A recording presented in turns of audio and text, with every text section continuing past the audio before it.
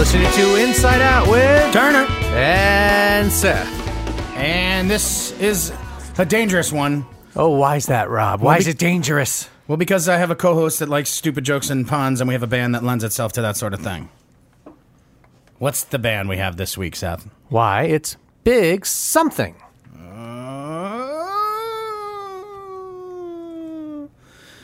Great band. Very much up and coming.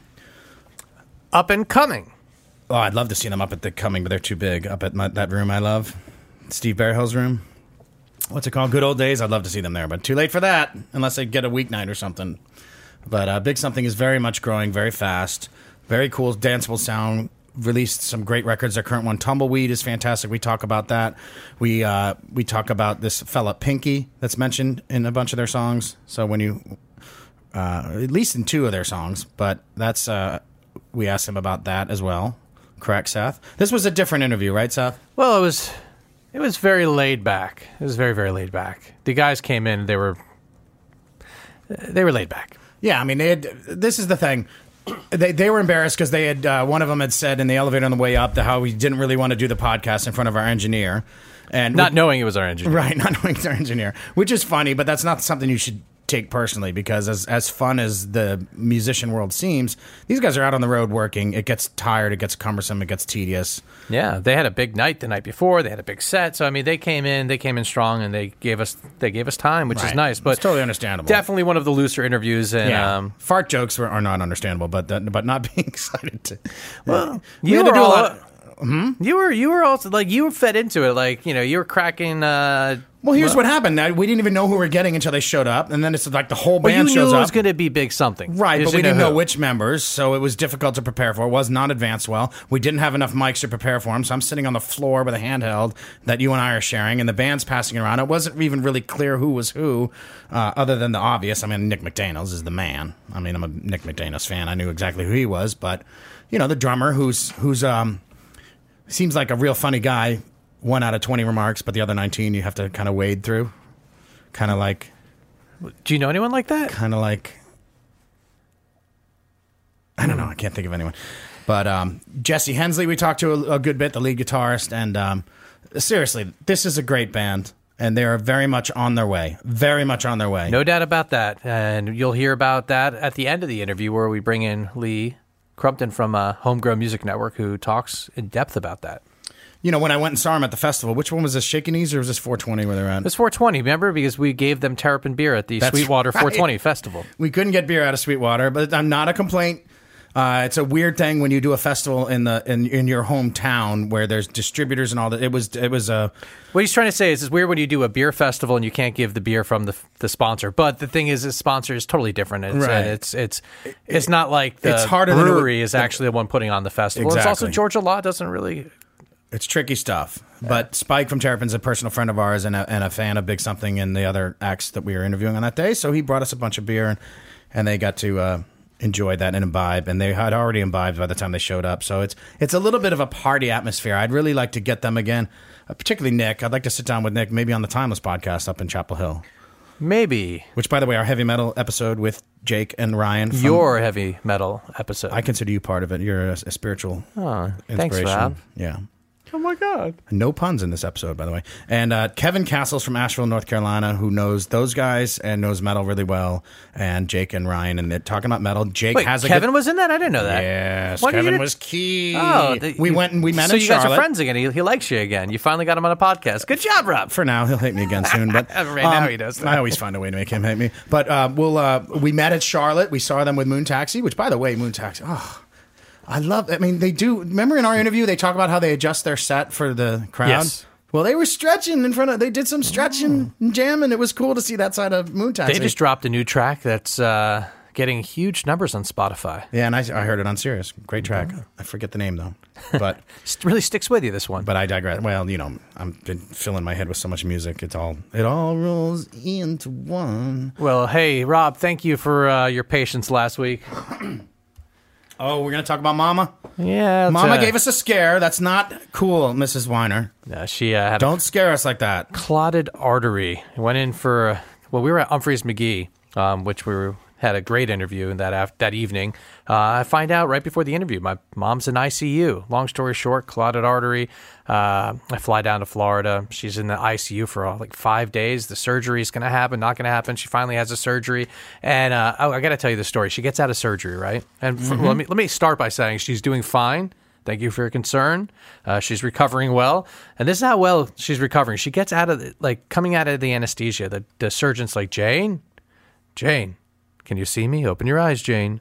And slowly my mother opens her eyes, and the first words out of her mouth to the surgeon are, Did Marty eat? That's Seth's father, her husband. That's right. The first thing she was concerned about was whether or not he ate. 49 years they've been married, just last Monday. That's old school. She's doing true love. She's doing good. She's doing very well on her recovery, so thank God. Now, we have had our live event. This episode, we don't want to derail and take away and talk about our live event, but perhaps, first of all, when will I hear the audio? Is that be another 3-4 months before I hear the audio of it? We're going to do an episode around that whenever we get the audio, right? Yeah, we just need to discuss that not on the air, obviously. But what I'd like to do, remember how we did the little advance mini podcast and just threw it out there before the live one? Oh, yeah. Maybe we could do that again and also do a quick update. Maybe we'll even call Mac up from Voodoo and talk to him about what he's been working on, because him and Logic have been talking. They're going to do... Well, we'll save it. We'll save it. Oh, I just saw them at... not aisle 5. Yeah, aisle 5. The old 5 spot. Oh, man, did they throw down. A wonderful set. Really good opening acts, too. I think that Big Something and Voodoo kind of are... Well, I think obviously Big Something's much more ahead on their progress, but they're the new gen. There's a double bill that could happen there. Mm-hmm. Although Main Squeeze Voodoo is also a nice little double bill deal. So Big Something coming at you here. Yeah, we talked to Chris Myers, and we definitely talked. Yeah, sorry, Chris. We love Chris. He's a wonderful, amazing drummer. But Humphreys let us set up backstage, which was really nice. I think we've kind of annoyed a couple of them, and we're gonna have to back away and not ask them for anything for a while because they gave us our own room at Chastain. I later learned, the bathroom was in there, so the band members were walking all the way around to out of their way so that they wouldn't interrupt us. I mean, they're very, very respectful and take what we're doing here very seriously. We always appreciate that with Humphreys, but. I don't know. It was a little chaotic. By the time we interviewed Chris, it was after Humphrey's first set.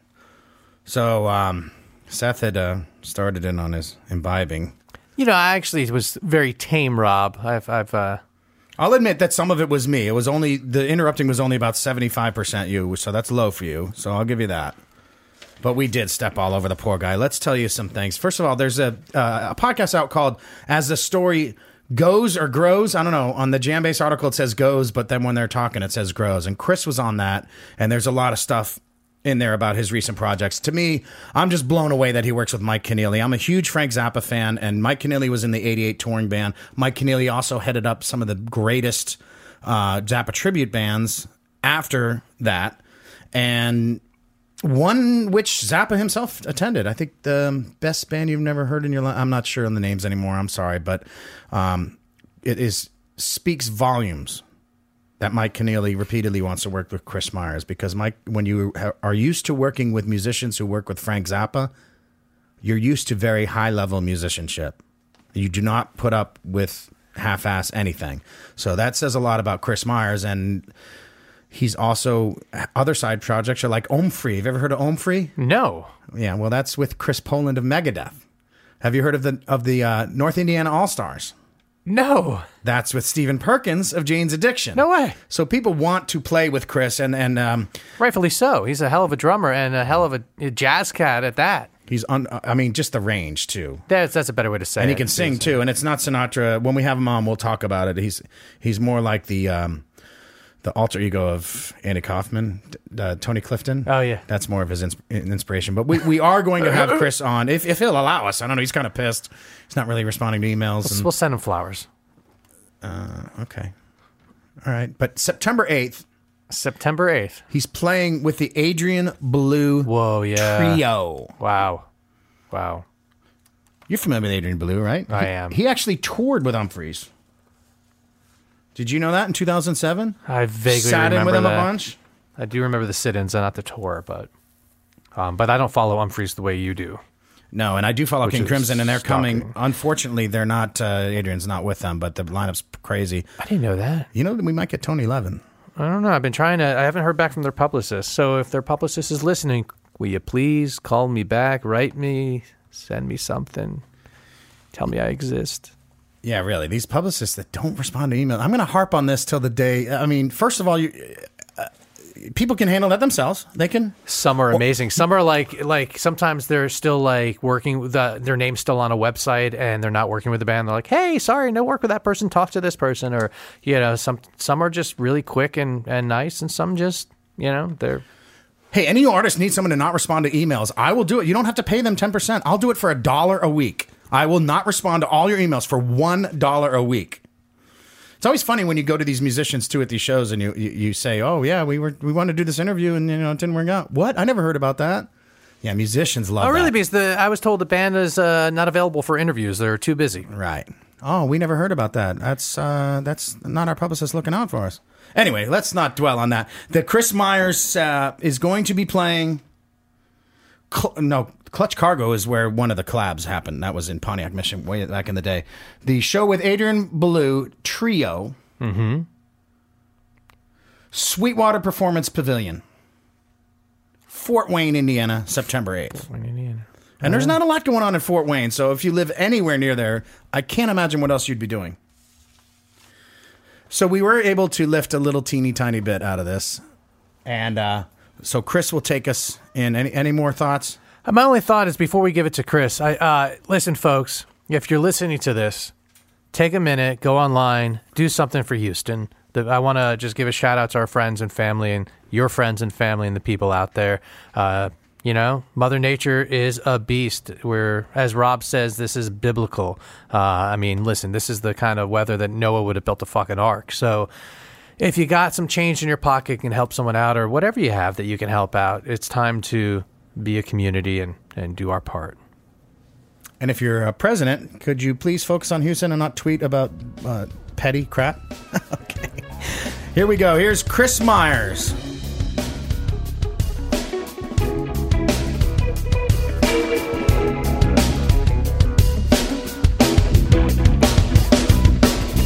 Maybe I'm right and maybe I'm wrong. I thought I knew, but now it's all gone.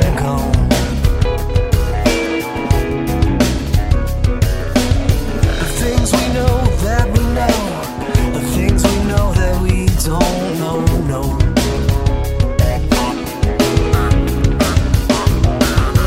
When it all gets so heavy, it's hard to keep going. On a trip through the blackest seas, but that's when you know it. The brightest light, it always comes. The brightest light, it always comes. The brightest light, it always comes. From the darkest places.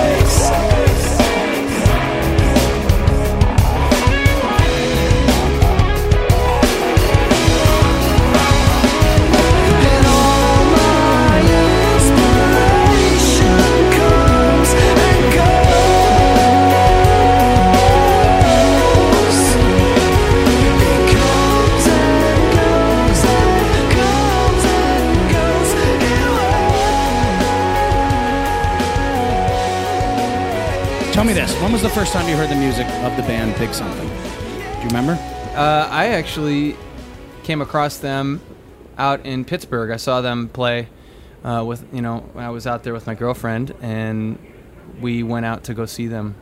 And it was specifically to see them. Yeah, and so we reached you were out the to Big them. Something that night, huh? We reached you got out. tickets. You're like, Yeah, hey, baby, exactly. come on, let's go see Big Something. But what prompted you to go see them? I think it was just because we played some shows. We had some shows. We didn't play with them yet, but we basically were about to, and I was very curious about them. Joel and some other guys, I think, told me about them, and I went to listen to them, and I really dug it. And I believe Tyler's, who's Taylor, my girlfriend's brother, told me about it. And I think he was. We one better of the cut guys. that out, man. So anyway, we basically went from there, and I went to listen to them, and I reached out to them. I even got to play with them. It was really fun. I really think they're a great band, and they got a lot of potential. Because I'm not like totally tight with the band, but I kind of know these guys, and this is the first time Chris. Which band? Not White Denim. What's the other? Humphreys McGee. No, but seriously, this is the first time I've ever seen you so effusive about another. Usually, it's a jazz thing, you know. Yeah, well, I like all kinds of music, of course. Sure.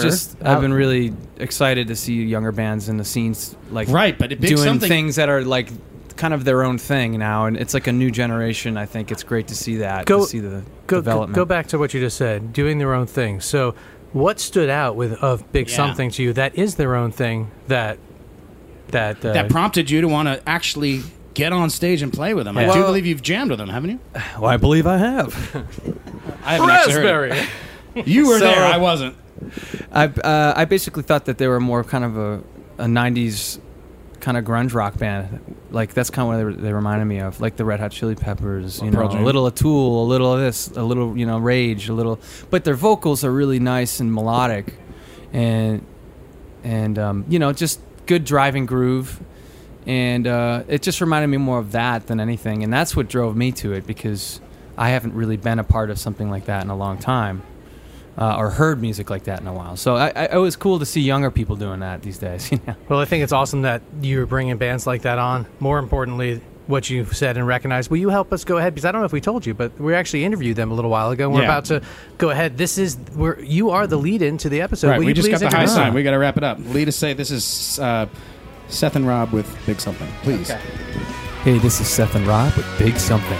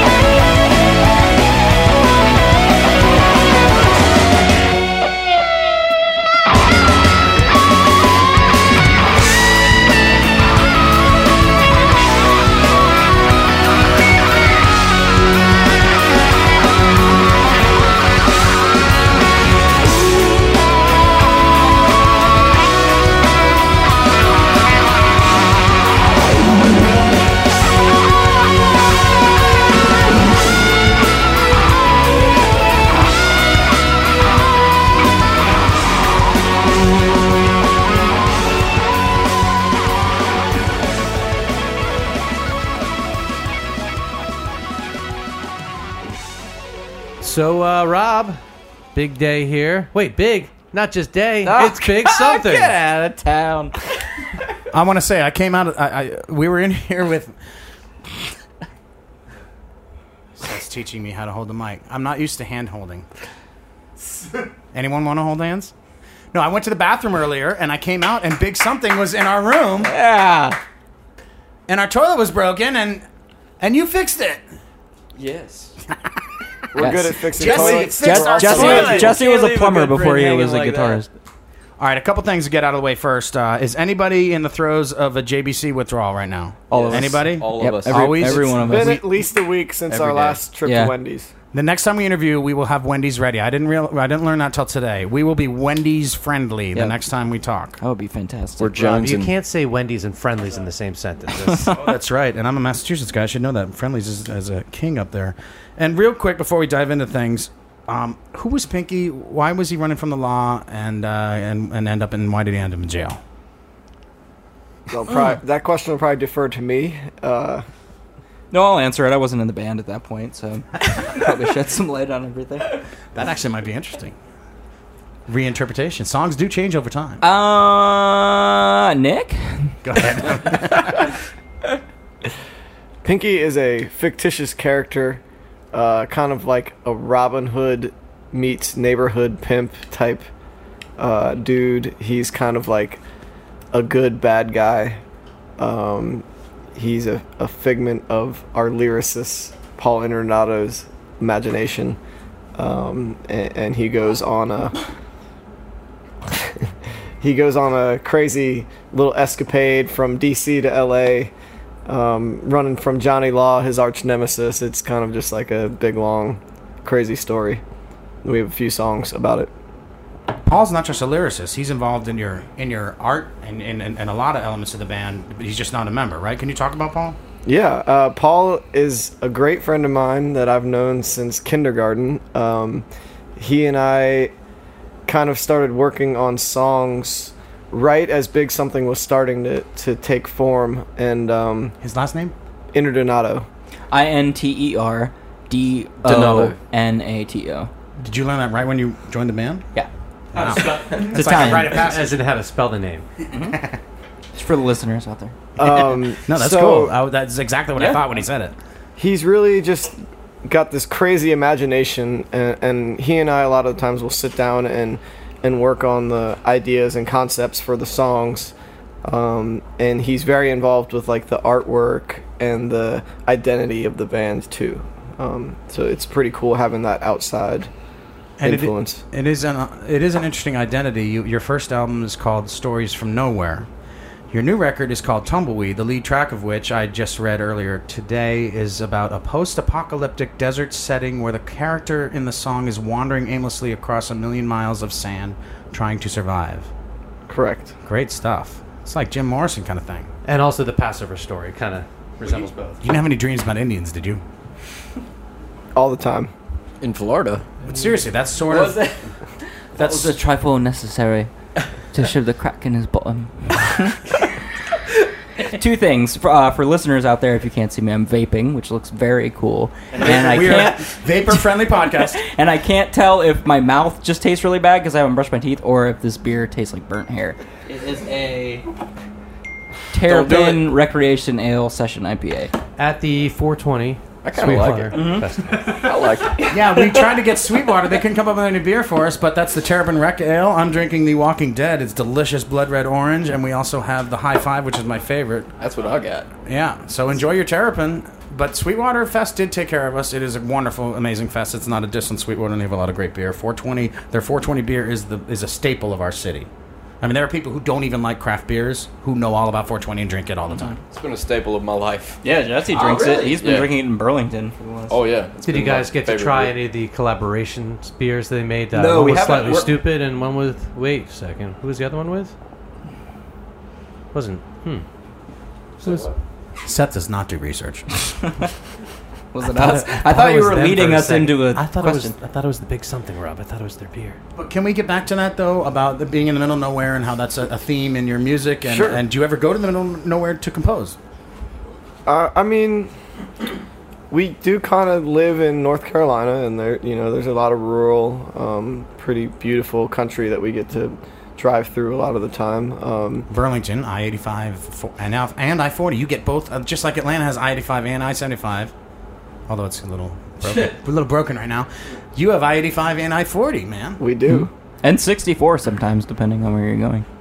64, right. 52, 64. 49. 70. And mother flipping Church Street. Yeah, Church Street. 54.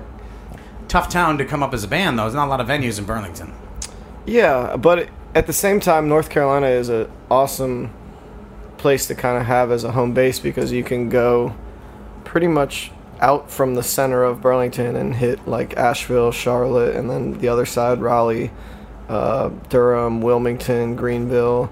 And then from there you can kind of branch out to Virginia, West Virginia, go to the mid-Atlantic like DC, or go to the Midwest like Ohio, and Do you play Wilmington a lot? That's blown up since I lived in North Carolina for a while. We started out playing Wilmington quite a bit, and now we're doing maybe 1 or 2 shows there a year. But yeah, Wilmington is a really fun place for us to play. We actually have a show 2 weeks from now, May 5th, at the Greenfield Cinco Lake de Mayo Amphitheater. at Greenfield Lake Amphitheater in Wilmington. Great. And yeah, like you said, on a national scale, I mean, you can go to Boston in a day or Miami in a day because you're just kind of in the central part of the East Coast. So it's really nice for us touring-wise because we don't have to plot out 2 or 3 weeks to get to Maine and Vermont and There's Boston also or Miami. so many great music fans and people in North Carolina that we've kind of it feels like we have kind of like a community around us there now, and that's really been awesome to witness and just become a part of, because it feels like something that's bigger than all of us as a band. There's a lot of really cool music lovers and just good-natured people there in North Carolina, so that's been really cool to see as well. The likes of Lee, Homegrown Music Network, right? Lee Crumpton, that's our dog right there. Yeah. At what point did he connect with you guys? We've known Lee for a long time. I mean, he's been he won a Jammy, one of the very first Grammy meets Jam Band awards, as an independent music promoter, and he's very well regarded in the industry. I've never heard a bad word about him. He is a super nice guy. Really goes to bat for the bands. Really cares. He cares very much. He's got his heart and soul into what he's doing. But Lee, though, so for folks that don't know, Lee, that's fake news. Owns the Homegrown Music Network, which in the beginning was a publication that turned into a network, literally a network that connected promoters and venue owners and artists, and really helped drive the jam band scene when the Wetlands was at its prime. And now, Lee's been able to work with you guys and really got you guys going, got you a lot. Apparently he's flatulent as well. I don't know what you're talking about. Yeah, Lee was great. Lee, when I first joined the band, he was already signed on as our manager, correct? When I had joined the band, and we've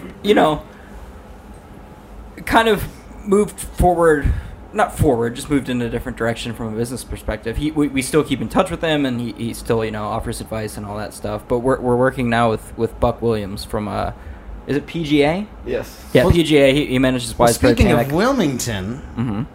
Did he not attend one of your shows with Mike Mills of did. REM? Yeah. Can you tell us about that night? Yes, he did. Yeah, the show I was just pitching at Greenfield Lake Amphitheater on Cinco de Mayo. Yes. He was there. It was last year, I guess. 2 years ago. 2 years ago, he was playing in a golf tournament with Mike Mills, the bass player from REM, and the promoter for the show invited him out, and he came and saw us. And really dug what he saw. Mike was actually the catalyst behind it. He got up the next morning, was like, "Oh, man, those guys were great," and apparently was Googling us and trying to research what he had seen. And so Buck, I guess, got the bug in his ear from that and reached out to Nick and sat down and had a lunch with him. And then from there, he kind of took us on as a pet project before he was kind of, winding down the business side of what he wanted to do. But he's been a godsend for us. He's just... Has he been helping you guys kind of piggybacking on Widespread Panic and getting you guys into a lot more festivals and gigs? Yeah, I wouldn't say piggybacking on the band in particular. Our crowds intersect a lot. Even prior to meeting him, the message boards on Panic and stuff, we have a lot of crossover fans in that regard. But he's definitely been super helpful getting us on things like Jam Cruise, big, higher profile festivals that he can pick up the phone and make a call and people will listen. And he vouches for us 100%, so it's been really cool. He sure does. He definitely does. Jesse, could you get on mic? Sure. You are on mic. Excellent. Hello. Jesse, the lead guitarist of Big Something, son of bluegrass musicians. Did you grow up, was there bluegrass in the house all the time? Every Sunday morning. I mean, that's a healthy thing in my estimation because it's really country and jazz. Yeah, right? It's really cool. Even metal. Now that I've gone back and listened to Iron Maiden and some heavier stuff, it's the same stuff, same kind of music. Hey, when you meet Alison Krauss, which you will eventually? I have. Okay. She's a metalhead too. Yeah, she Remind her that she needs to make a metal album. Is she really? Yes. Yeah. She wants to do bluegrass versions of metal tunes. Wow. Of course, then again, Rodrigo and Gabriella just Absolutely. did something very similar where they do metal songs. Yeah. Tell us more. I mean, why don't you just pick up your Spotify and check it out today? But we're not here to talk about Rodrigo and Gabriella. We're here to talk about... Yeah, more about Jesse. Sure. Ask away. can you talk about? You listen to a lot of Stevie Ray Vaughan, listen to a lot of Jeff Beck, Yeah, a lot of the classic guitars. When I was younger, yeah. Yeah, at some point you have to stop listening to your biggest influences, right? Yeah, it's weird. I kind of don't really listen to a lot of anything anymore other than what I'm influenced from the band and other people, you know. It's constantly taking in new material. So, like, kind of letting that stuff go, you know. It's there. It's ingrained in you, I guess. So you get out of it what you get out of it, but you're still learning new stuff and growing musically with new genres and things like that, you know. And there's definitely elements of improvisation in your set. Always. Yeah, I mean, I was noticing tonight, earlier today, I only got to see a little bit of your show, but there was a point at which you finished up the lyric, and the clarinet thing, he seemed like he was going to step up, but he didn't, and then you guys got into it. Yeah. And then when you wrapped up the song, immediately the drummer was like pointing at his watch, like, remember. So you're not even, it's not a set thing. Any given song can open up, clearly. That's the fun part about it, you know. Yep. It's like Frank Zappa, he was like, if you had to play the same solo every night, he's like, how boring would that be? True, you know? but with Zappa, you would at least know where in the song it's going to open up. Exactly, and we kind of do. Everything Okay. is structured pretty well. There's spots that open up in the songs, you know, that we can all kind of expound and just get weird if we want to get weird.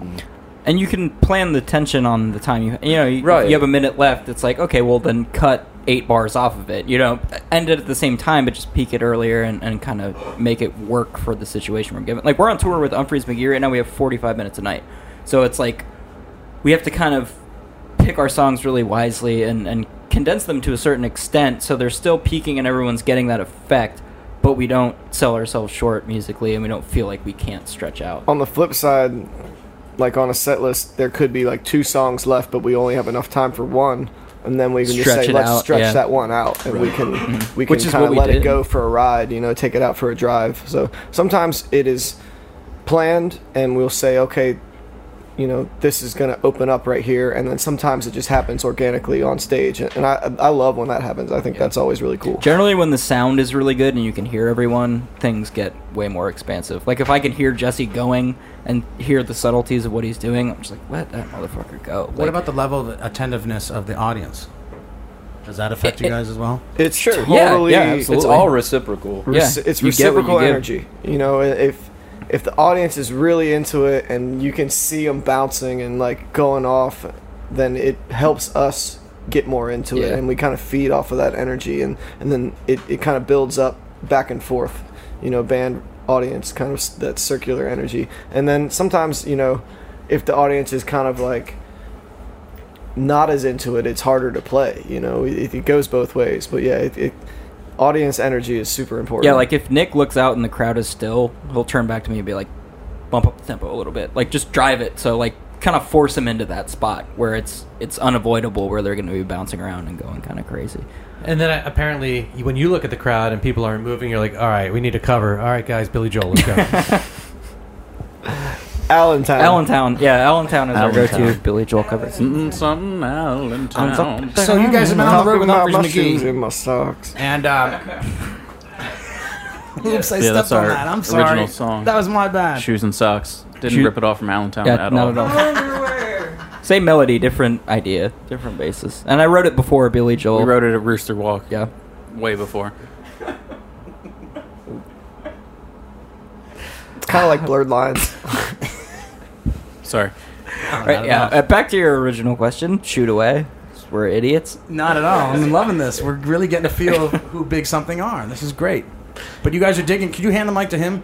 You were telling me about playing with Umphrey's earlier, about Chris Myers. Right. Real quick. All right, our tour manager is going to talk now. Real How's it quick. going, guys? Drop an octave. And we've had tour managers on before. Hey, guys. Hey guys. Brian, speak. Talk on it. about the Chris Myers sitting in with. Oh, it was Drum- so real. He hit us up earlier in that day and was super excited about coming out to our show and was very kind of hesitant almost about asking. He was like, "Can I sit in with you guys?" We're like, "Dude, we would love to have you."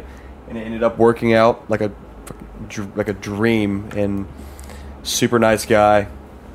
It kind of definitely helped, I think, break the ice going into the first actual show with them. Yeah. Kind of felt like we already had a little bit of a friend. So How are these guys to work with? They're amazing. They're amazing. In the last... Sorry, I'm going to interrupt 1 second. Because me personally, the last 6 years we've been touring with bands, they're easily the nicest people we've ever worked with. They're probably the nicest band we've ever gotten to play with. And on the biggest level, probably of any band that we've ever done a tour with. They're just fantastic people. And we, like, before Chris was visiting his girlfriend in Morgantown, and he drove to Pittsburgh, asked if he could play one of our original songs, learned the entire song on the drive, and then played it with us that night. And before that, we were on a tour in Telluride, and Joel, the keyboard player, just came out to the show, watched the whole thing. And Joel's like an hung out. ambassador for that band. Yeah, he's out there. Yeah, awesome. You can tell they like really care about their community and like, you know, making sure people are happy and well taken care of. I mean, they totally embrace their opening bands and make sure that they're one more for you. You know, just they feel very welcome on the tour. Yeah. And it's probably been the nicest band we've ever worked with. and all 6 of them. I mean, it's as if we're like leafing through a Teen Bop magazine, and it's like, well, which one's your favorite? Like, I like Joel, I like Ryan, I like you on any given night or second, they're just all of them are the nicest people on earth. Like, there's not one of them that isn't just a fantastic human being. So, but I got one more question for your tour manager. You're managing a band that is in the midst of blowing up. Oh yeah. From your perspective, what do you think about all this? I'm digging it. I mean, I wouldn't be here if I wasn't. I've been doing this for about 2 years now, I think. Does it get more challenging though as things are getting bigger? Does your job get more Different challenging? aspects do, you know. When you start dealing with bigger venues, nicer venues, the people who work at those venues are just so professional that it almost in ways makes my job easier. There may be more aspects of production or something like that we have to deal with, but the growing is good. It's and I wouldn't be able to do it if these guys weren't super awesome. They're my best friends, so and they are on their way. And they're on their way. It's exciting times. Embrace this. No, I want to take notes and write a book someday too. Now, you were telling me before about the clarinet that I brought up. When you say you, The clarinet. Who are you referring to, Rob? Josh. Tell us your name, Josh. My name's Josh. Joshua. Tell us about the clarinet that was being played. First of all, it was not a clarinet at all. Beautiful. Tell us. Yep. It so looks like it. It has like a feel to it.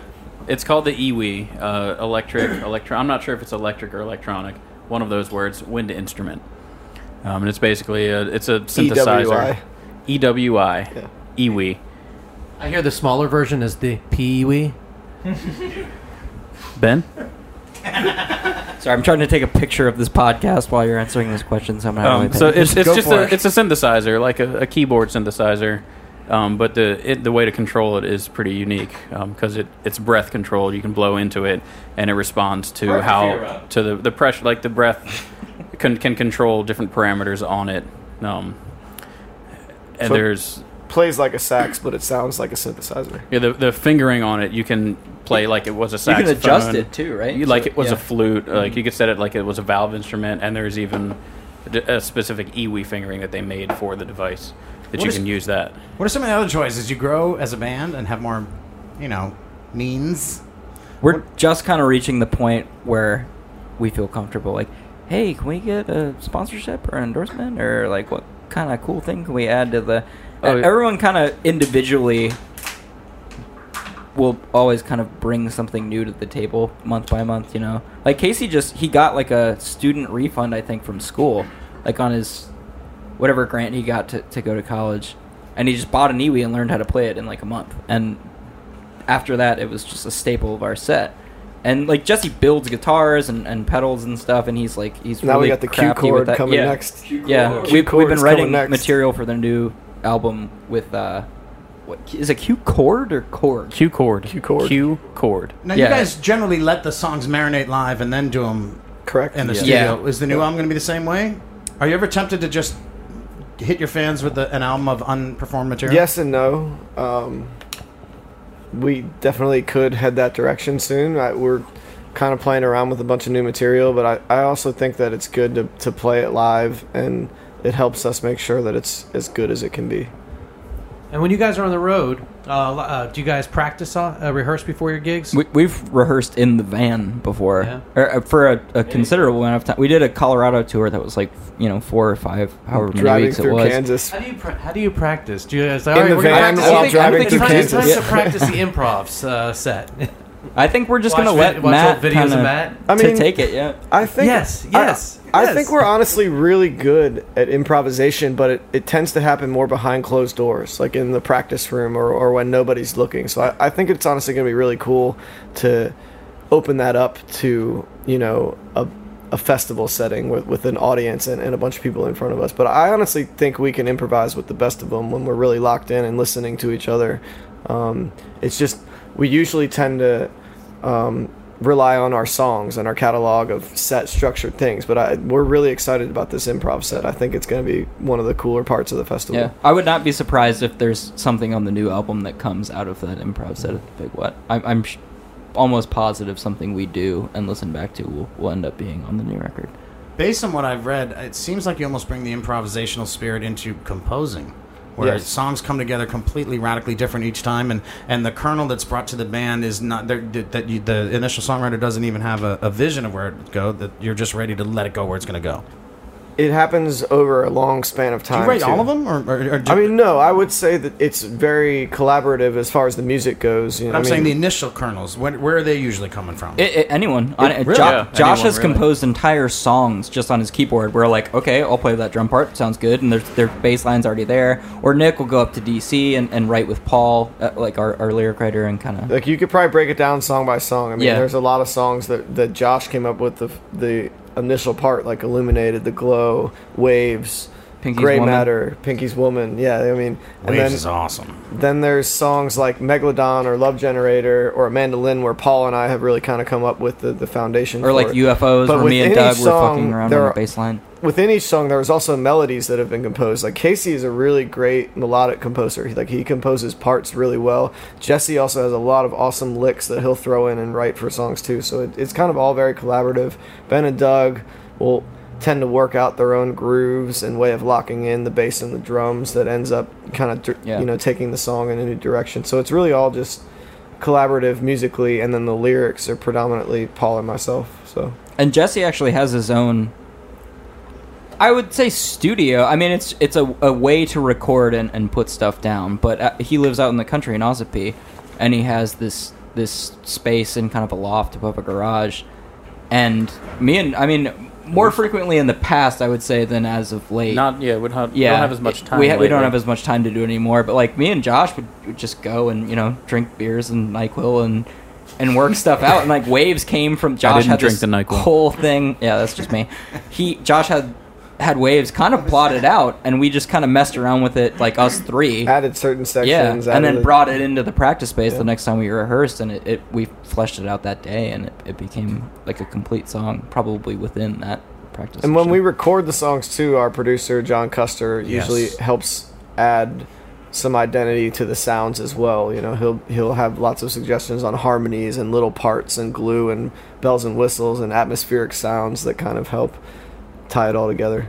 I think this was Jesse's quote about Custer. He's a brilliant dude as far as sonic engineering and knowing which sounds go where. He knows how to tickle your ear the right way. And I've seen it in a bunch of things written about you, that he's constantly bringing new drum arrangements and new little adornments. He's a very hands-on producer. And it's, aside from drums, he's... That's what they say about Steve Berlin when we were talking about Steve Berlin, the same thing. Yeah, it's just, and it's very casual too. Like, he's such a, kind of a tall, calm, looming figure.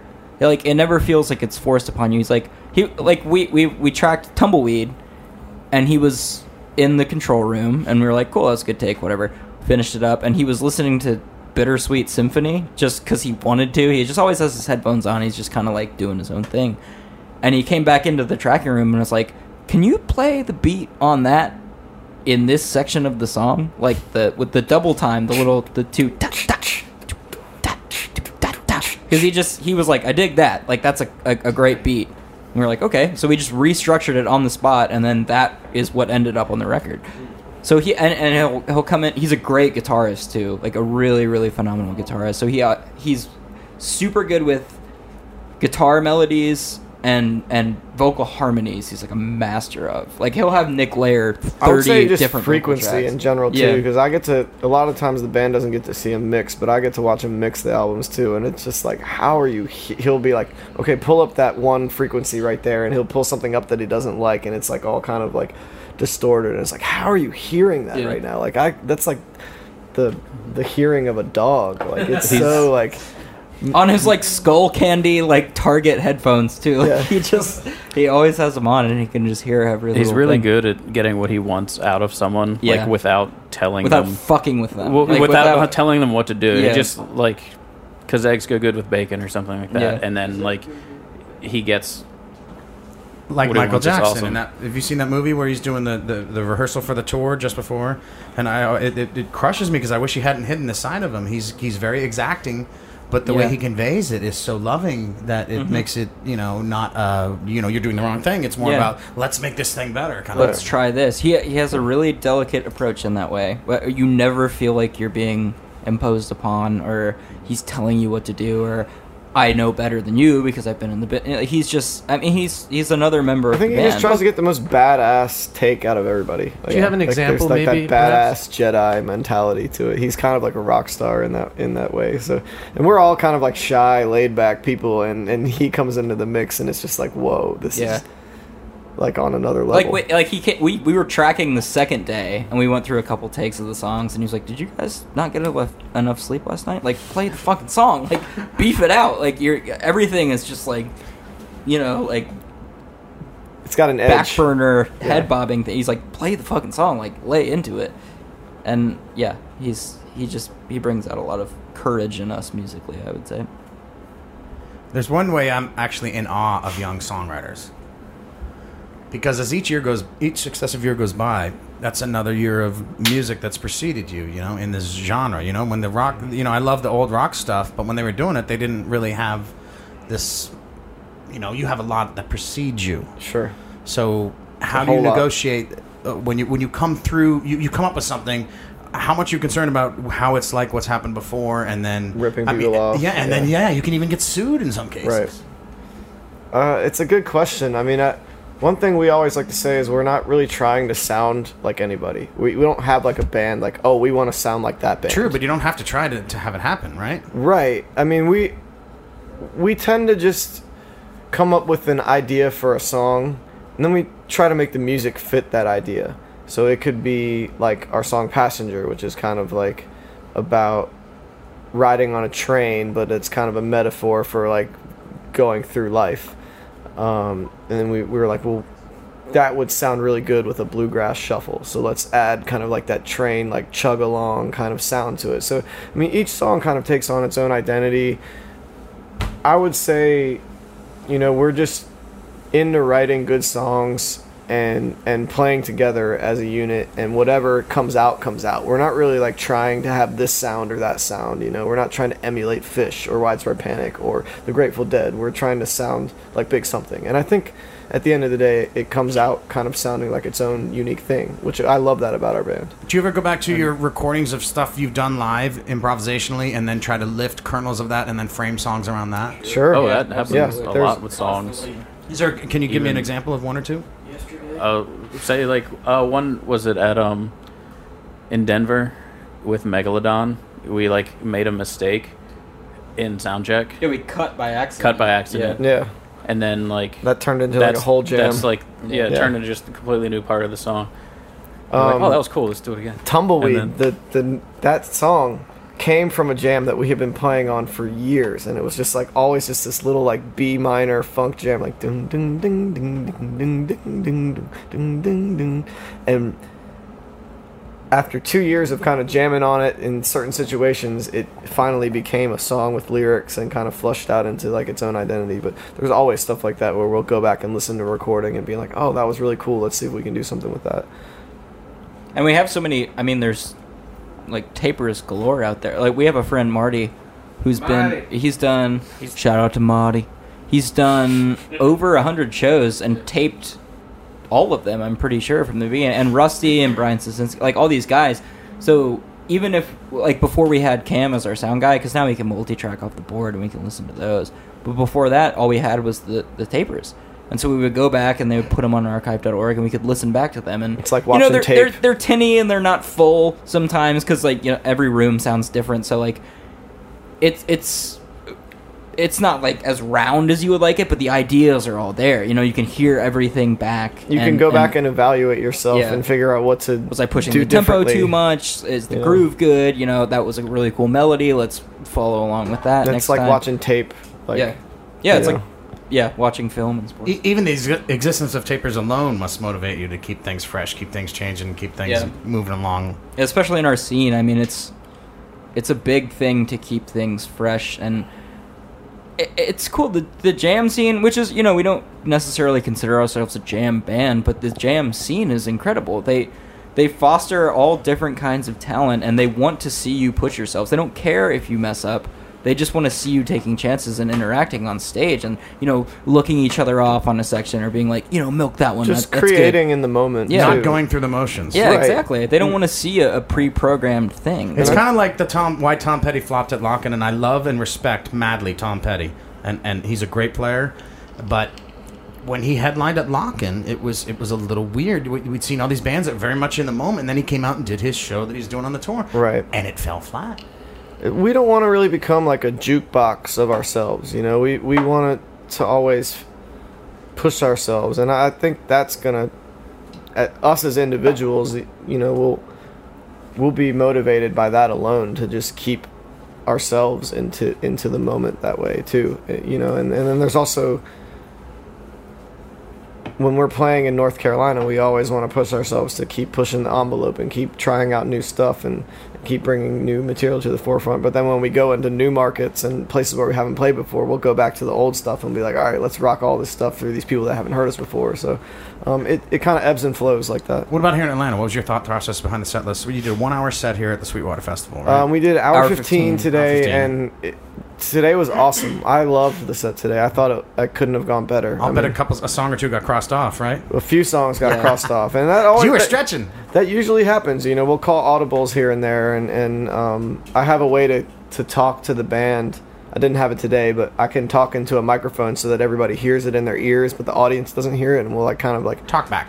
Exactly, talk back mic, and we'll kind of like change the set list as it feels right, going through the energy of but the you use that show. Moving through improv too, right? Sure. Do you have any hand signals yet? Like Humphrey, if you're out with Humphreys, you must be seeing the hand signals. Yeah, they do a bunch of crazy shit. Yeah.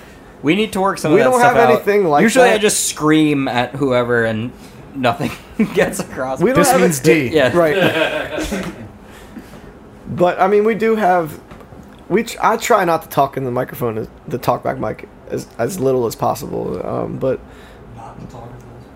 I try not to talk as much as possible into the talkback mic because I want everybody to, you know, be comfortable in the moment. But there will be certain times where be like, okay, let's bring it down and extend this section a little bit, or let's break it down. But, you know, it just depends on the moment. Or like you said with the watch pointing thing, it's like a lot of the times he's like, time, we have 2 minutes, you know, like condense it. And we have songs that, you know, the structure is all there, and then we have, you know, 4 or 5 sections within that song where it could either be 8 minutes long or 30 seconds long. Like Hot Tuna has a song, Baby, What Do You Want Me to Do? And they tend to close festivals with it because they could do it for 10 minutes, they could do it for 3. Yeah. We had heard all these stories about bands that had opened for Humphreys that had gone over their time and then gotten yelled at and stuff. Well, that's and not, you don't do that. That's right. We end 2 minutes early. Disrespectful like, too. You know, like, we want to end at least a minute before, you know, the end of our set. And it was like, I think the Works were telling us one time they opened for Humphreys and they went like 3 minutes over their time, and the dudes from Humphreys came up to them and were like, "Hey guys, great set, except for that last 3 minutes there." You're like, all right, that's not gonna happen with us. Yeah. We're gonna fucking... And especially knowing them now personally, it's like you gotta show them all the respect in the world because their crew is amazing, they're amazing, and they just run such a tight ship. It's like, shown it to us there's no reason to try to get your rocks off a little more. It's like, oh yeah, let's extend the solo, fuck that. No, like they're just the best people. Treat them the right way and get off and strip your set. So can you tell us a little more? You said you're working on the next album. Can we get a little more?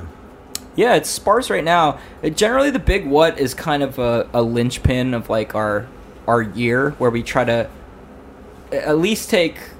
It's harder now because we're touring so much, but we used to take 2 weeks off before the Big What, and we would just practice 2-3 times a week and flesh everything out that we wanted to debut. Now we have to practice in the band and do stuff like that. But the Big What is kind of, it's like the tastemaker for our year in music. whoever we toured with that we really liked, like Turquoise and Sun Squabby, and like these people that like we've seen on the road and that are out there and that like we're interacting with on a daily basis. We just kind of bring it's like a best of like a now 3 album of what we like on the road. So we just bring in all the bands that we love that we've seen, but also it's whatever we've learned on the road and we're coming up with. We try to really buckle down the last 2 weeks before the Big What and give fans like new shit to listen to. Like, let's put 3 songs on the set list that might not even be done, but we know they're going to be songs on the new album, and we want to get them out there to people because it's a lot of people that have been following us before I was even in the band. 7, 8, 9 years ago when they were the Anonymous band, a totally different project, and these people are still following them and seeing the progression of everything. So it's like, well, why not give them kind of an insider's look of what might be coming up? Speaking of coming up, any ideas for New Year's Eve where you might be? We have been doing New Year's Eve in Raleigh at the Lincoln Theater for the past few years. Oh, I love that room. I just interviewed David Bromberg in that room. Great room. It's an awesome room. We love it. It's probably one of our favorite hometown venues. Yeah, Chris Malarkey, the owner, is here at Sweetwater. Really? Mm-hmm. I'd love to see him. His people were incredibly welcoming to me. Is he the owner? Sorry. No, talent buyer. Talent buyer, yeah. But yeah, I think this year we're actually going to do 2 or 3 nights at the Lincoln Theater in Raleigh for New Year's, because New Year's is on a Sunday, so I think we're going to do the Friday, Saturday, Sunday at that venue. And then we've also traditionally done a costume ball for Halloween in Raleigh, but I think we're going to be not doing that this year and focusing more on New Year's Eve as our Raleigh big hometown throwdown. Well, I, for one, so much love your music that I got to thank people like Marty Sen and Jordan Zucker for bringing you to my attention initially. Of course. I'm going to hang this over to you, man. It's Mr. Seth. Take us home. Well, I want to thank you guys for your time. Yes, thank you. Why am I the guy that always... I'm the asshole. Like, sorry, guys, right? Time's He's up, Captain suckers. MC, though. He's always telling our audience what a great MC is, and then you hand him a mic, and he's like, what do I do? Joey Fatone with Family Feud. Well, they actually... Joey Fatone. Big something. They were a big surprise on Jam Cruise this year. Maybe next time we'll get them to do an activity, Rob. Jam Cruise was life-changing. I think that was one of the highlights of our year for sure. That was unbelievable. A big something activity where people come and they don't even know what it is till they get there. Yeah. Exactly. Rob, shuffleboard. You're getting you're making your way. You're making your way into something, Rob. The world today takes everything you got. Well, you guys are on to something. No pun intended. No, it was intended. We wish you guys all the best. Keep in touch, and when you're ready to debut that new song before it goes anywhere, Inside Out is there for you. Thank you. We'll need music for this, and this will probably come out in, about 6 to 8 weeks. So, if you want to use us if you want to debut anything. Send out little teasers. Uh-oh. All right, and then we'll see you guys at the Big What? Mm-hmm. Yes. Yeah. No. What? What? No, the Big What? Huh? What? Pardon? I told my mom I was going to that. Wait, are you guys like Big Gigantic? Why don't you do a big festival? Big Gigantic. Something big and gigantic. Big Up. Do it in, I don't even know. Where's another big place? Last little tidbit, that's actually how the festival started. It's because there was the 2 friends of ours that are bands in North Carolina, Your Mama's Big Fat Booty Band. Oh, there's another big one. And Big Daddy Love. And it was, the billing was big, big, big. And so the big was centered, and then all our names were kind of on the sides of it. That's great. That's great. We've had some great bands at the Big What over the years. I mean, we had Wolfpack right before they blew up. We've had Dopapod our first year. We're really excited to have Sun Squabby out this year, and it's always something where we try to bring bands that are right on the cusp of taking that next big step. Voodoo Visionary. I will check them out. They are an Atlanta band. We're actually interviewing them this Wednesday. Atlanta band they're on the forefront of getting into that national level. But definitely our friend Blues Bill has been Bill. Oh, wait a second. He's been blowing me up about Voodoo Visionary. So. Yes. Excellent instrumentation. They got a fantastic singer. They know how to pace the energy over the course of a show. The guitars can knock you on your ass. Yes, they're a great fucking band. Do you manage them?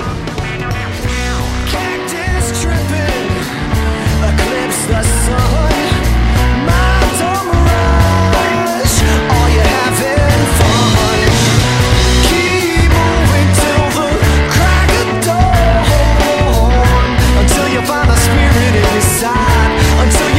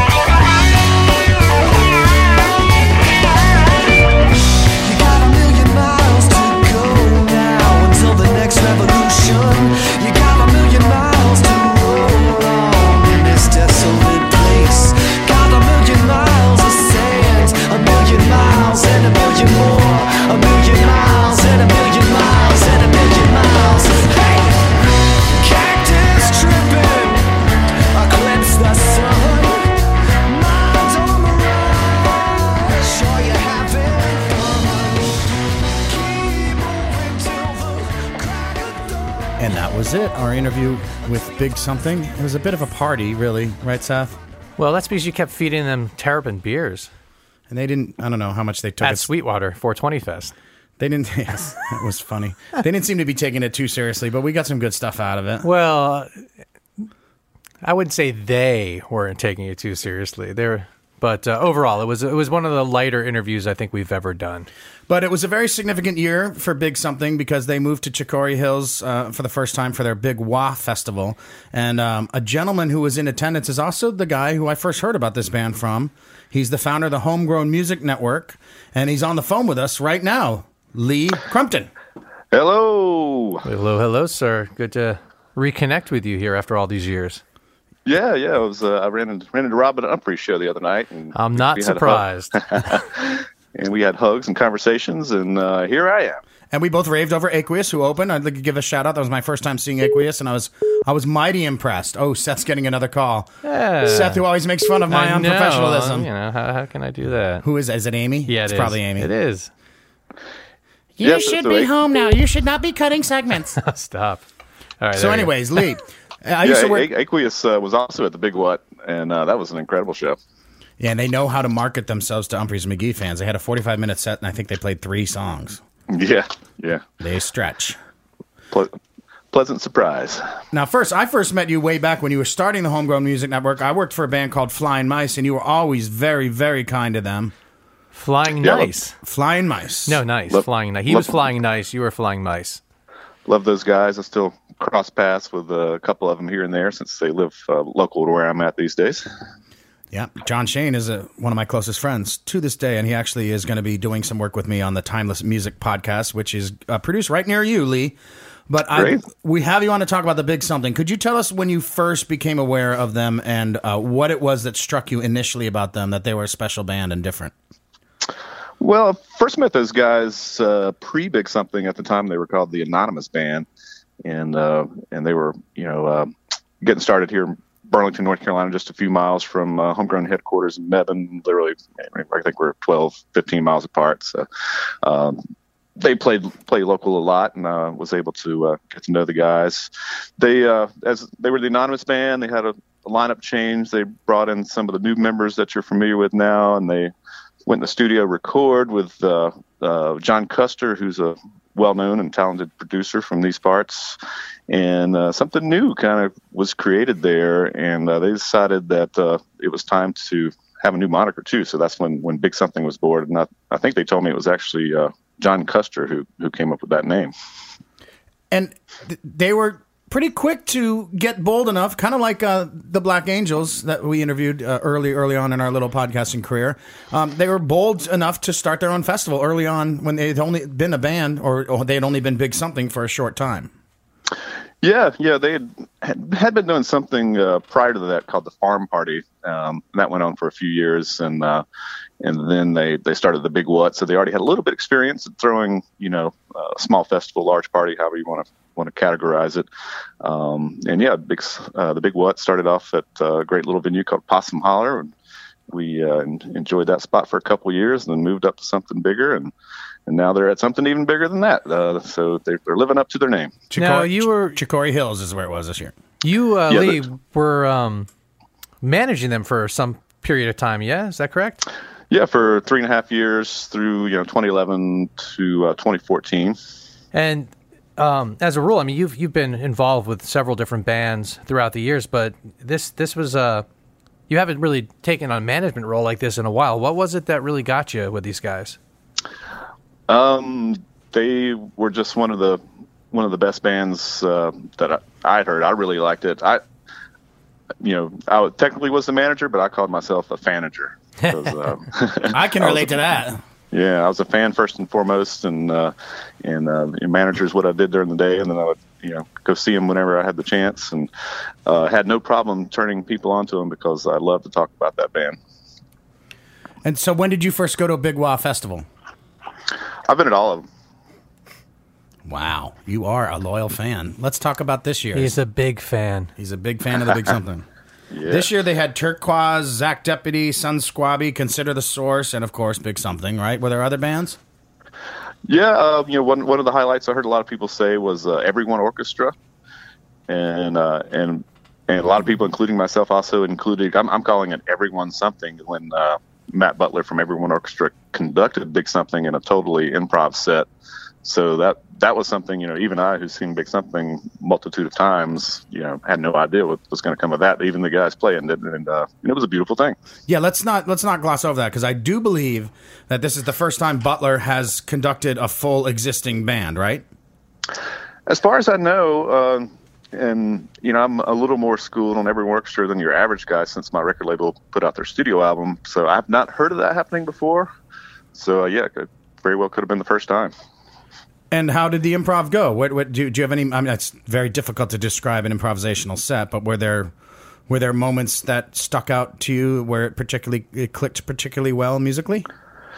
Well, it all was really good, and for the most part, it was all totally fresh stuff. There was a couple moments here and there where you go, okay, I recognize that chord progression from something they've done before, but for the most part, it was just totally off the cuff. It was just totally great. I'm actually, anxious to hear the recordings again so I can, go back and hear it again and get familiar with what they were doing. I wonder if anything from that, when they listen to the recording, if they'll pull anything out and make new songs out of that. I surely hope so.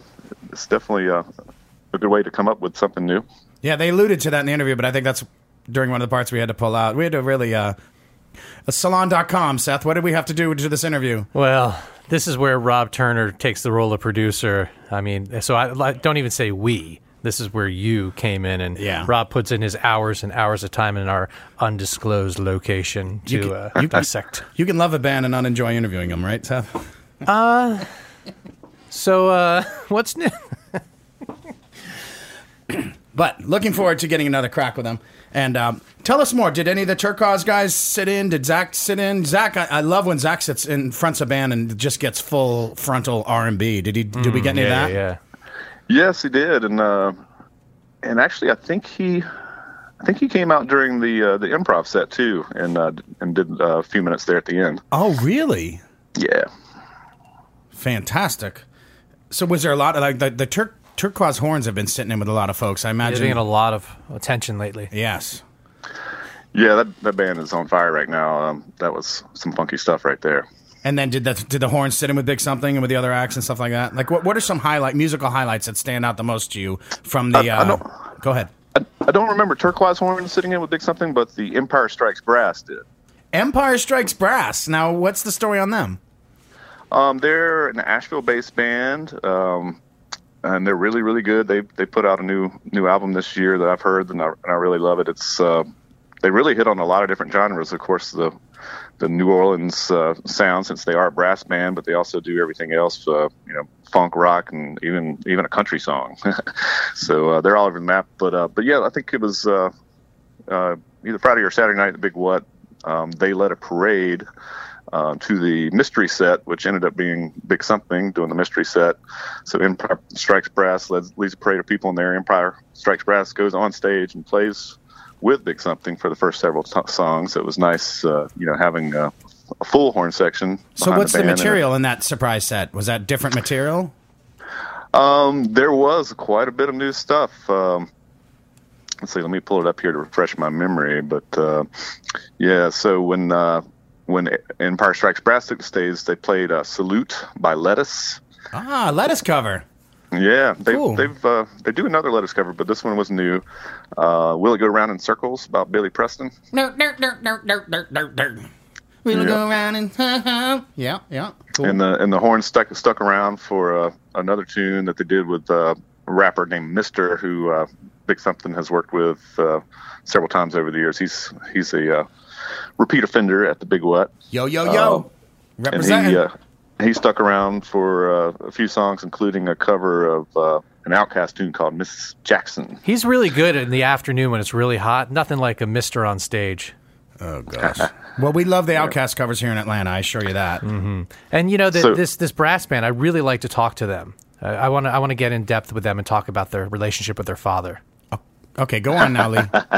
Who's your daddy? So they did that little few songs from Mr., kind of a hip-hop flavor, and then Big Something proceeded to break out 4 brand new songs that nobody had ever heard before. Uh-huh. Excellent. Yeah, so So that's always a plus. They always bring some new tunes to Big What, but you never know how many it's going to be. And it was quite a few this round. You could tell they'd done lots of rehearsals going into that thing. Now, looking forward with this band, where do you see them growing in comparison to the bands that you've seen develop like they are? Well, I think the sky's the limit for that band. They're just so good. They're just going to keep growing. They're going to move from clubs to theaters, and they're going to start playing higher up on the bill on bigger and bigger festivals, and next thing you know, they'll be everybody's favorite band. And there's a lot of range to what they do. Do you feel like at the festival you really got a full breadth of the Big Something musical lexicon? Oh yeah, if you want the full-on Big Something experience, Big What is the place to do it, because you get normally at least 5 sets of Big Something music, and they always have top-notch production going on all around them, and the special guest, and just the whole vibe is the perfect experience to increase your love for that band. Mm-hmm. And Lee, you've been around the block, and you've seen the evolution of this scene go through several different evolutions. Where it's at today with all these young bands and stuff, I'm just curious as to your take on that, as to what's going on. Well, the scene seems to be trudging along. As far as the younger kids, it seems like they lean a little more towards the EDM side of things.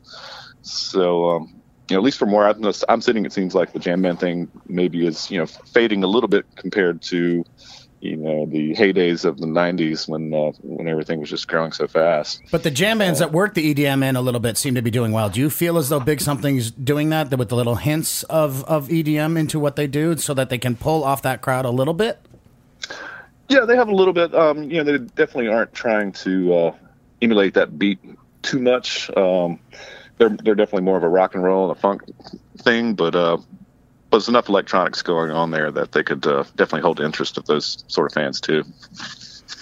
And begging Seth's indulgence, trying to stay on Big Wah here, I'm on the fan side perspective of the show, and one thing I love about Big Something, you go to their website, you know how bands often take pictures where the band's standing at the front of the stage and the crowd's behind them? Right. Big Something did it, but they are in the crowd. I like that. Sometimes they jump out there and there. Sometimes it is from the lip of the stage. It just depends on the situation. So that's another cool thing about the Big What is the band are there mingling in the crowd the whole weekend. Taking in shows and hanging out with their fans. And, another plus for that festival. And are the fans excitedly discussing what they've performed already and what might come, and sharing notes on new material? I mean, how rabid is the fan base, and how dialed in to the music are they? Oh yeah, there's definitely several hundred of us that are, into it enough that we have those sorts of conversations. So in other words, Rob, yes, there are statisticians there. Statisticians. That's great to know. That's great to And Rob, for your statistician thing, back when I was the manager, did a pretty good job keeping set list archive. I love it. And they still have it going on their website. So, somebody can take that one day and put it in database form and have a lot of fun with it. Something base. All right, but while we have you on the phone, Lee, there's a little bit of an elephant in the room. Well, Seth's not as into Locken as he used to be for some reason, but you were just at the Locken Festival. I was. And still recovering. Yeah, actually, how old are you, Lee? I am currently 36. You're 36? 46. Oh, okay. I was gonna call you out. And you're married, right? Yeah, my bounce back time's not nearly what it was when I was 26. Married with kids, right? Yes. And two major festivals in the last 2 weekends. That's true. What does the wife think of this? Oh, she's cool. She understands my passions and facilitates my travels and things like that. Her mom actually came to stay with us to help hold down the fort while I was gone. Well, I hope you treasure her. Yeah. But we have questions about Locken. First of all, did Phil Lesh really play Unbroken Chain twice in the same day? I think so. See, now I went to Locken. I've been to a couple, and one year, Steve Winwood was slated to play with Widespread Panic. And Phil played on, not the same stage, but the neighboring stage, just a few hours before, and did Dear Mr. Fantasy and Low Spark. So that, and I'm more of a Deadhead than a Spreadhead, but then when Winwood came out with Widespread, they did much better versions of both songs. It's just very odd. And now Phil does Unbroken Chain twice to the same audience. Am I incorrect to get the opinion that he is completely detached from this scene? I don't know. I mean, it was good to see him up there. Of course. I love the guy. The sound of his bass is one of the greatest sounds on Earth. Yep.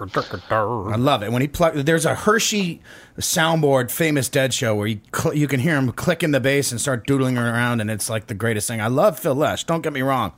But there is no reason to do the same song twice when you have a catalog as vast as the Grateful Dead. It almost seems to spit in the face of your own repertoire when you do something like that. What were people talking about there at the festival? Or was it even noticed?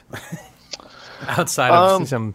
I'm sure a lot of people did not notice. I know I heard the song, but I can't remember if I heard it more than once and in what configurations. Because he played with Mo on Saturday or Sunday, and I love that.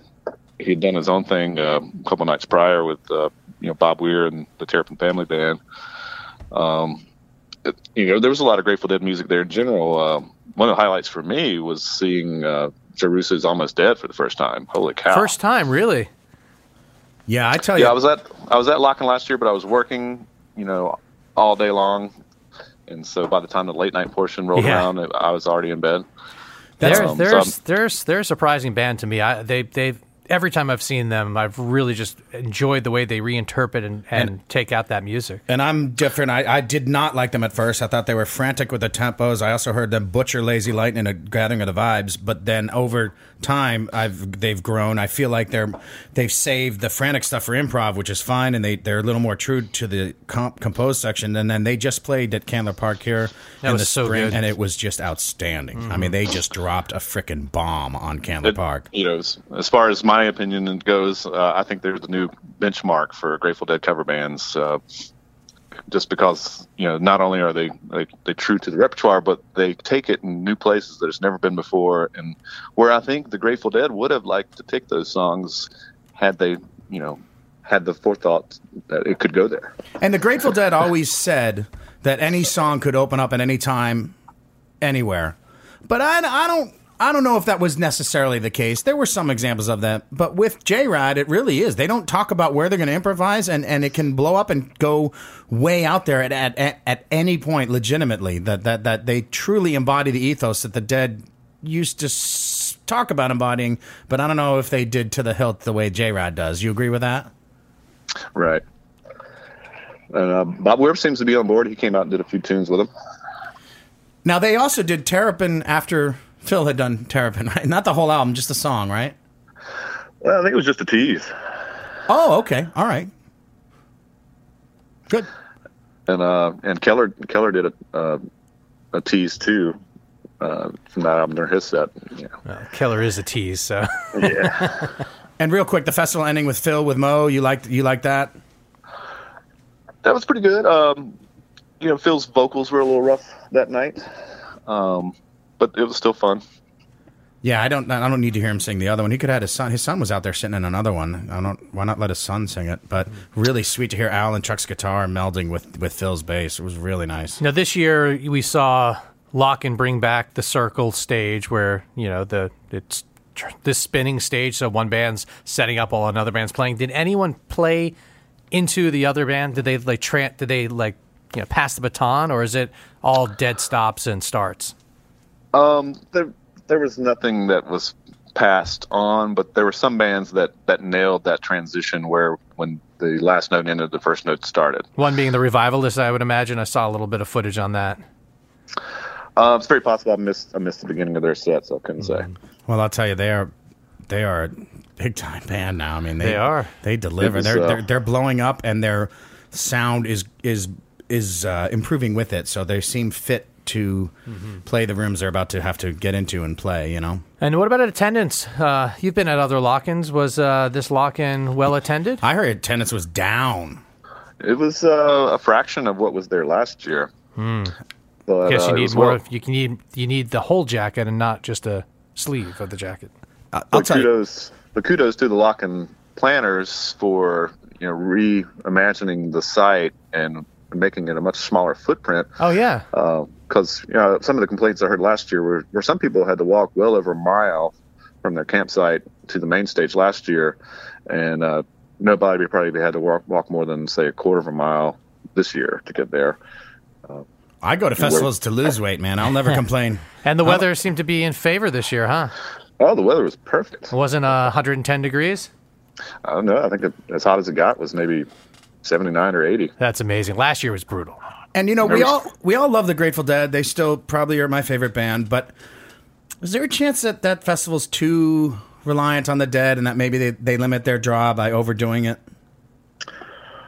It's possible. There was definitely a heavy Dead programming there, but there's a lot of Deadheads, and that's kind of what it's always been about. So, and there's no more Gathering of the Vibes, Rob. So they got to go somewhere. Right. Well, ticket sales aren't exactly underscoring what you're saying. Well, and as we get to the conclusion here, I wanted to just pick your thoughts here a little bit more, Lee, on just getting an update.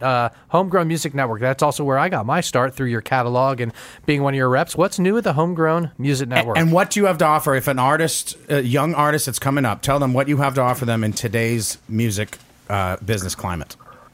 Well, our specialty is still physical distribution and marketing to the right audience. If they fit into the genres that we love, jam bands and anything related to that.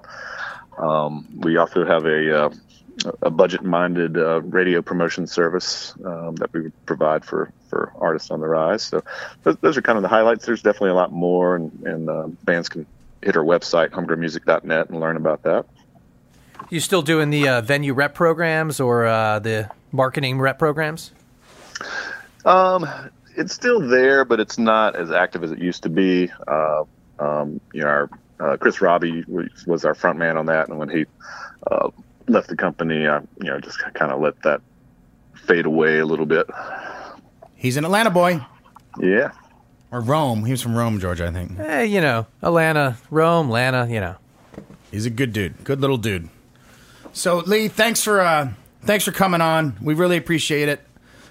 We really appreciate all the support you've given bands over the years. You definitely are a key figure in this scene. Bands and fans. You've been, look, if you've been to a music festival, there's a chance you've come across the Homegrown Music Network. They're kind of like the brick store when it comes to beer, to music, where you go to Lee or anyone at Homegrown Music Network when you're at a festival, you go to their booth, you kind of talk about a little bit of something, they have all this knowledge, and they'll go through stuff and be like, oh, you should try this, and you walk away with 6 different bands you never heard of, and then they become your favorite bands. That is their specialty. And let's be real, Seth, the music industry's littered with self-interested pricks, and Lee is a real, true, kind person who genuinely cares about people other than himself in a large way, and truly homegrown. Yes, truly homegrown. Yeah. Hey, and I'm always just a phone call or email away. So if somebody wants to call up and pick my brain and try to get turned on some new bands, I'm here for them. Give your info. Number is 800-6-LEEWAY. That's 800-653-3929. Or you can hit me, Lee, at homegrownmusic.net. All right, Lee. Thanks, Lee. Take care. We'll hope to see you down the road. Take us home. Say, here's some fresh, big something music. Yeah. Let's listen to some fresh, big something.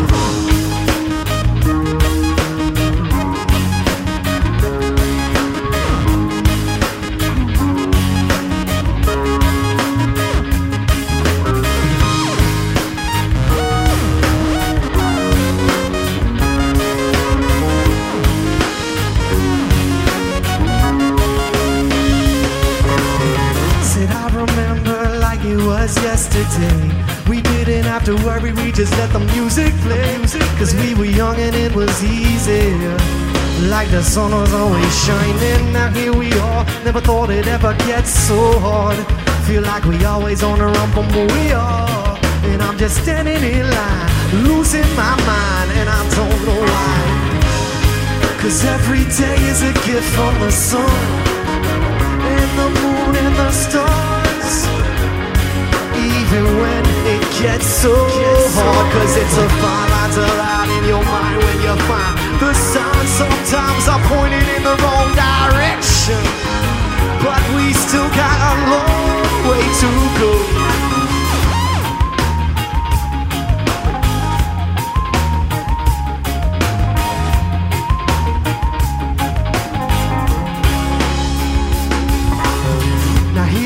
How'd you think we'd ever make it this far? It's going by in a blink of an eye. So hard to get a little time just to slow down. And I don't know why. Cause yesterday it's all just history. You know tomorrow is a mystery.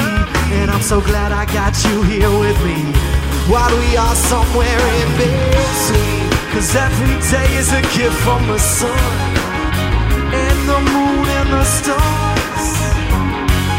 Even when it gets so hard, cause it's a fine line to ride in your mind when you find the signs sometimes are pointing in the wrong direction. But we still got a long way to go. Boy Best, how you feeling out there?